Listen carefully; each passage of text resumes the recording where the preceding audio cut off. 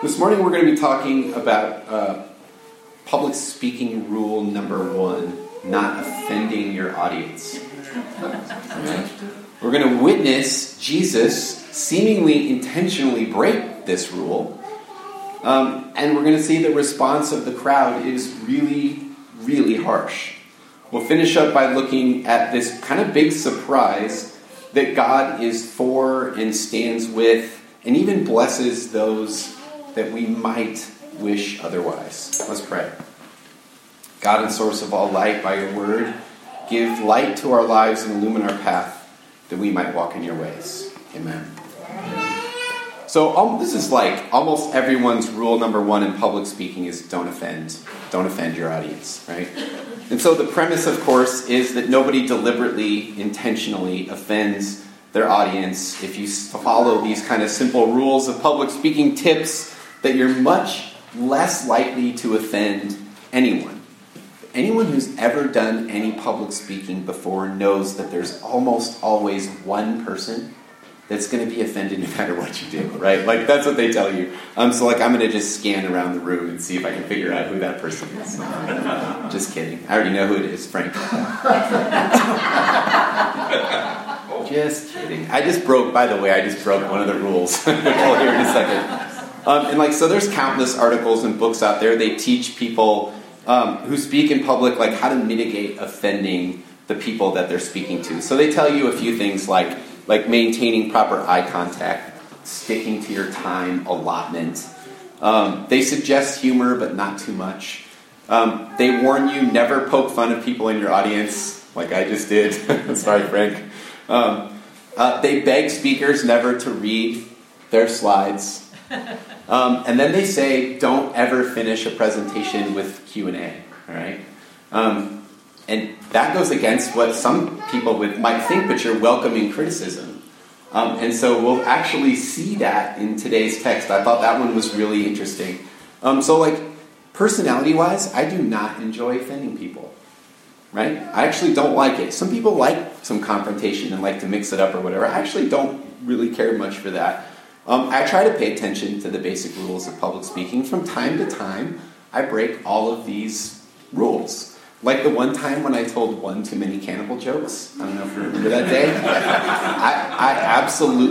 I went too far, right? And I've never forgotten the fact that was one too many, right? So that won't happen again. It was funny. It was funny, but you got to know when to stop, right? And I have little self-control. I didn't stop at the right point, And so you get to today's text. I read this text, which will continue where Dale was talking about the text last week that Lauren read. And so as a reminder, that refreshes us as to where we are, and then we hear the conclusion of that story today. And when I looked at this, I couldn't help but asking a really sincere question. Did Jesus intentionally offend his audience? The answer is yes. Jesus does this intentionally. So we have to ask a second question, right? If Jesus intentionally stirs the pot a little bit and irritates the people that are listening to him, the better question might be, why did Jesus do it? What's the point, right? What was he trying to get at? So we'll keep these questions in mind as we hear the end of that story that Lauren began.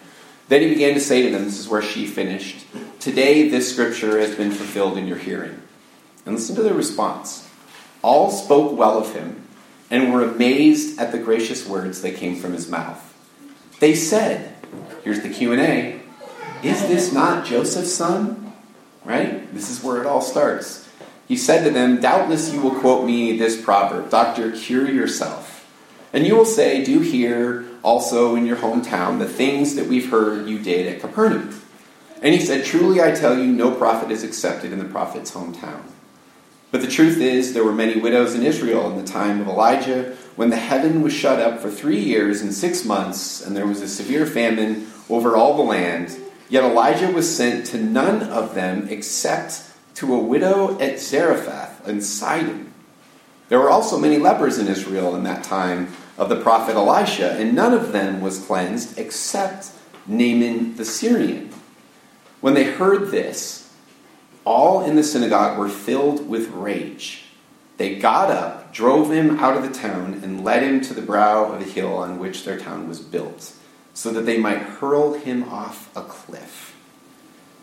But he passed through the midst of them and went on his way. The word of the Lord. Thanks be to God. This is some good stuff. During the season of Epiphany, the season that follows Christmas, one of the things we celebrate is we're celebrating the revealing of God's self. We're looking at the revealing of God's promises and God's mission to the diverse nations and peoples of the world. And so epiphanies are revelations, they're manifestations of God. But just because God reveals God's self does not necessarily guarantee that we're going to like what we see and hear. The people that were listening to Jesus certainly didn't. We don't talk much about this, but it's true, right? We may find epiphanies to be challenging. We might find them to be intrusive. We might find them to be downright offensive, like Jesus' hearers certainly did. Here's the really simple outline that we're going to walk through. Jesus teaches. The crowd responds with approval. Jesus follows up and teaches a little bit more, and they turn on him and try to kill him. All right? Really simple stuff to outline. And so Jesus is led by the Spirit. He's returned to Galilee, his hometown. After being away for a while, he begins to teach in their synagogues. Now, before we get to where we started reading today, Luke actually records that Jesus was, quote, praised by everyone. Everyone. He's receiving really good reviews. All right? So far, so good. He hasn't offended anyone yet. He rolls into his hometown of Nazareth. He goes to the synagogue. As was his custom, he said, he was given the scroll of Isaiah to read, from which we read the front end and worship. And we learned last week from Dale that the passage that Jesus read from is about the coming of the Messiah. And this God-anointed person was going to do some things. This person was going to bring good news to the poor, free the captives, give sight to the blind, set the oppressed free, and proclaim the year of the Jubilee, or the year of the Lord's favor, where all debts would be canceled. This is what he preaches. 2,000 years of promise and anticipation have come and gone. Jesus finishes this reading from Isaiah. He rolls up the scroll, he handed it back to the attendant, and then preached the world's shortest sermon. One sentence. Today, I'm going to break another rule. Today, this scripture has been fulfilled in your hearing, right? One sentence sermon. This sermon's brilliant. Someday, I actually would love to be an effective enough preacher that I could preach a one-sentence sermon. I've actually had this goal for years, and don't get your hopes up. I'm not that good. That's the problem is I'm not good enough. If I were better, I would try this, and someday I'm going to be able to do it. And so in this sermon, it's so simple. He just states that in himself, Isaiah's prophetic message of coming salvation has been fulfilled. That's all he needs to say. And it's is this what everyone found so offensive? This is the shocking part. No, they're not offended yet, right? Look at what Luke says. He says the entire group responds as one. All spoke well of Jesus and were amazed at the gracious words that came out of his mouth. This is amazing. Wonder, admiration, amazement. He claims to be God's earthly representative, and they're not offended by that at all. Not yet.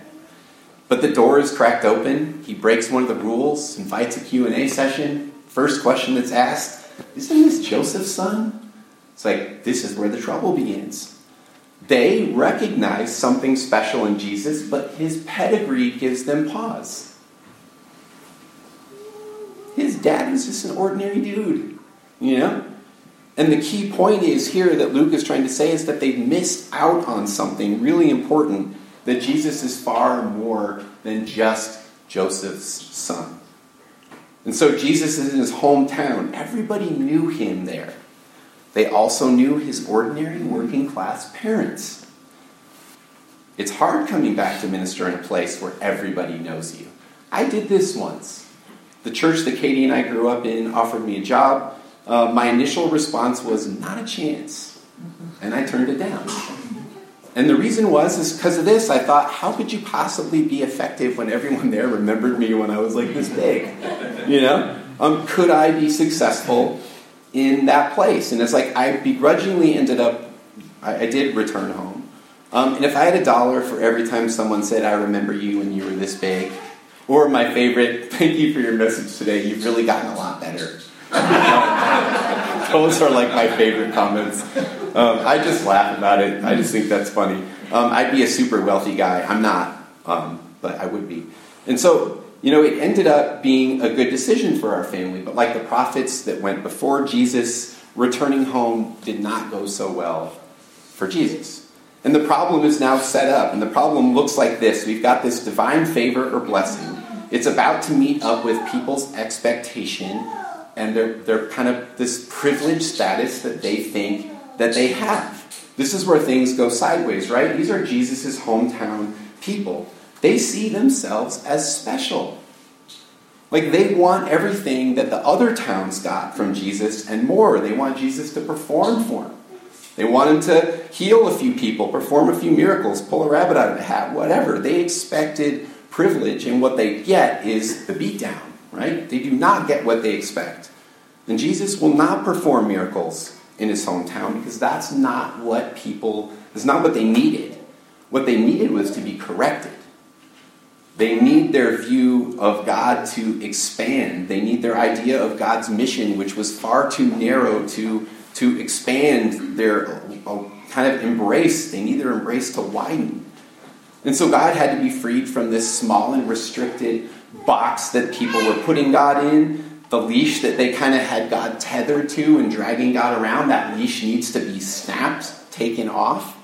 And so Jesus doesn't seem to care the least about offending these people in order to get his point across that God's mission was not only for the people of Nazareth. It's not only for one ethnic group or religious group. It's not only for the men that were gathered in the synagogue. The question remains, who is Jesus for? Where does God's favor go? Right? And Jesus answers the question with two stories from the Hebrew Scripture that are intended, here we get into the offensive stuff. They're intended to indict them. They're intended to offend them, not soothe and comfort them. They were intended to correct their thinking. Both stories take place during a low point in Israel's history, where the rejection of God's prophets and message was at this all-time high. It also coincides with famine. And so these are really well-known stories. The people would have known the stories that Jesus was referencing, but clearly the meaning of these stories had been lost. The first is about a widow from Zarephath. People probably, when we read this, are like, I don't get why these two stories are here. Hopefully I can answer that. Recorded in 1 Kings 17. So God commands the prophet Elijah to go to Zarephath to meet a widow there who would welcome him and feed him in a time of extreme famine. So Elijah arrives at the city gates. He meets this very poor woman who's gathering sticks. And he asks her for a drink of water and some bread to eat. Dirt poor and starving to death, this woman says that her food is just about gone. And she tells him that she's gathering sticks and she's preparing for the death of herself and her son. Right? And Elijah, he's moved by this story. He tells her that the little oil and food that she has is not going to run out until after the next rain, that they would have more than enough food for her and her family. But despite this gift of food, the widow's son becomes deathly ill. And the scripture says that no breath was left in this little boy. Elijah lifts the boy up, asks God to give the gift of life for her son, of this widow who had welcomed him with such warm hospitality. And God rescues this little boy from death. Are you offended yet? You don't look offended. No? Should be. They were. Are you wondering what the problem is here? Right? I was when I read this. I'm like, what's the big deal? Like, this is great. The problem here is that Zarephath the Sidon sits outside of Israel. Right? God was not supposed to be in Sidon blessing the people of Zarephath and skipping over the people of Israel. These are the wrong people. They're enemy people. And Jesus is warning his listeners that God was reaching out to the nations beyond Israel. And the privileged insiders start squirming in their seats. They're really upset. And it's like, as if that's not bad enough, Jesus really rubs it in their faces with the second story. He's saying the same point. The prophet Elisha now in 2 Kings 5 hears of a great warrior named Naaman. Did you catch where Naaman was from? Naaman the Syrian. Okay? This is important. This guy is a great warrior in the army of King Aram who had leprosy. They say he's a great man, but in another part of the text it says that he actually took an Israelite slave in one of his raids. It says that to say this is another enemy of Israel. Elisha calls for the man, has him washed in the Jordan River 7 times. His leprosy is cured, and this guy, Naaman the Syrian, comes to faith in God because of it. Again, we see God widening the circle of inclusion and blessing to stretch far beyond the people of Israel. And it's like, this is where God's not doing anything new here. Jesus is reminding his listeners that God had already been up to this same thing for centuries. God's mission hasn't changed. It's been and would continue to be a global mission, not a tribal one. And so the hometown crowd realizes that Jesus isn't just for his homies, his people, right? He doesn't pull any punches. He's telling them that his mission will stretch far beyond the borders of his hometown. And that he will not serve the special interests of his hometown people. If they reject him, he's warning them that he's going to move on. And that God's blessings will move on, then move outward and go to others. And so the crowd has this important decision to make. Jesus is offering salvation, but in the tension of this exchange, the crowd questions, what is Jesus really offering us? Right? They question it. Who is this offer for? And so in their sense of wonder and amazement, just like that is gone. It turns to anger. The proclamation of the good news is outright rejected. In so doing, they're rejecting Jesus. They've heard enough of this so-called good news. In this fit of rage, they run him out to the edge of town in order to throw him off a cliff. Now they are sufficiently offended. This is not baby Jesus, meek and mild, sleeping in heavenly peace. We get that, right? Like, things are getting heated. Like, lives are on the line. And Luke desperately needs us to understand something that Jesus really wanted his audience to understand. This is not Joseph's son. This is the Son of God. And so Jesus antagonizes them in order to provoke a response, to change their hearts, to expand their minds, to widen their circle of embrace. Maybe a good question to discuss over lunch, or at halftime of the Super Bowl if you're not watching the show. What does Jesus reveal about who God is? What is Jesus revealing about who God is and who God is for, right?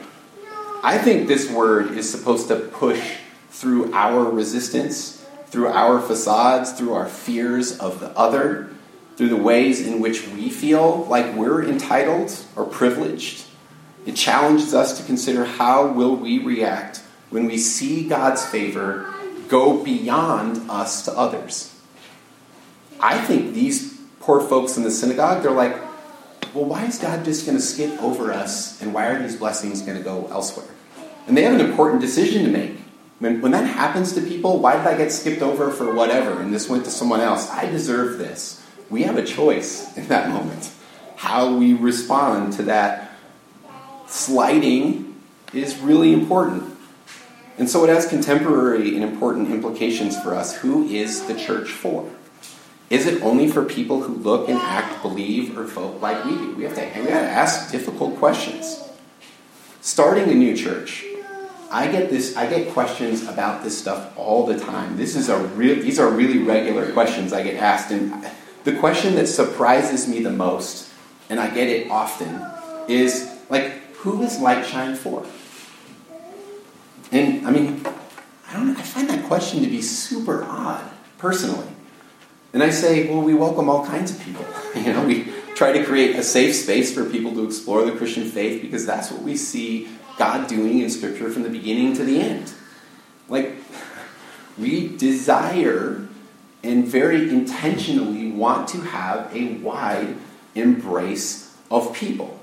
And I'm always shocked by this question, and I get pushed on it. Like, you'd be surprised. I have people push me on this all the time. And this text and 100 other ones could be used to talk about why we want to continue to have a wide embrace. It's like one of my modern day heroes. Any fans of Father Greg Boyle out there? Yeah, homeboy, Jesuit priest. He says he's great stuff on this subject matter, but one of the things that stuck out to me, he says, our best selves tell us that they're but for the grace of God. And that in the end, there is no distance really between us and them. It's just us. Our best and noble hope is to imitate the God we believe in. The God who has abundant room in God's grief and in God's heart for us all. Like, we need to hear more of that, especially today.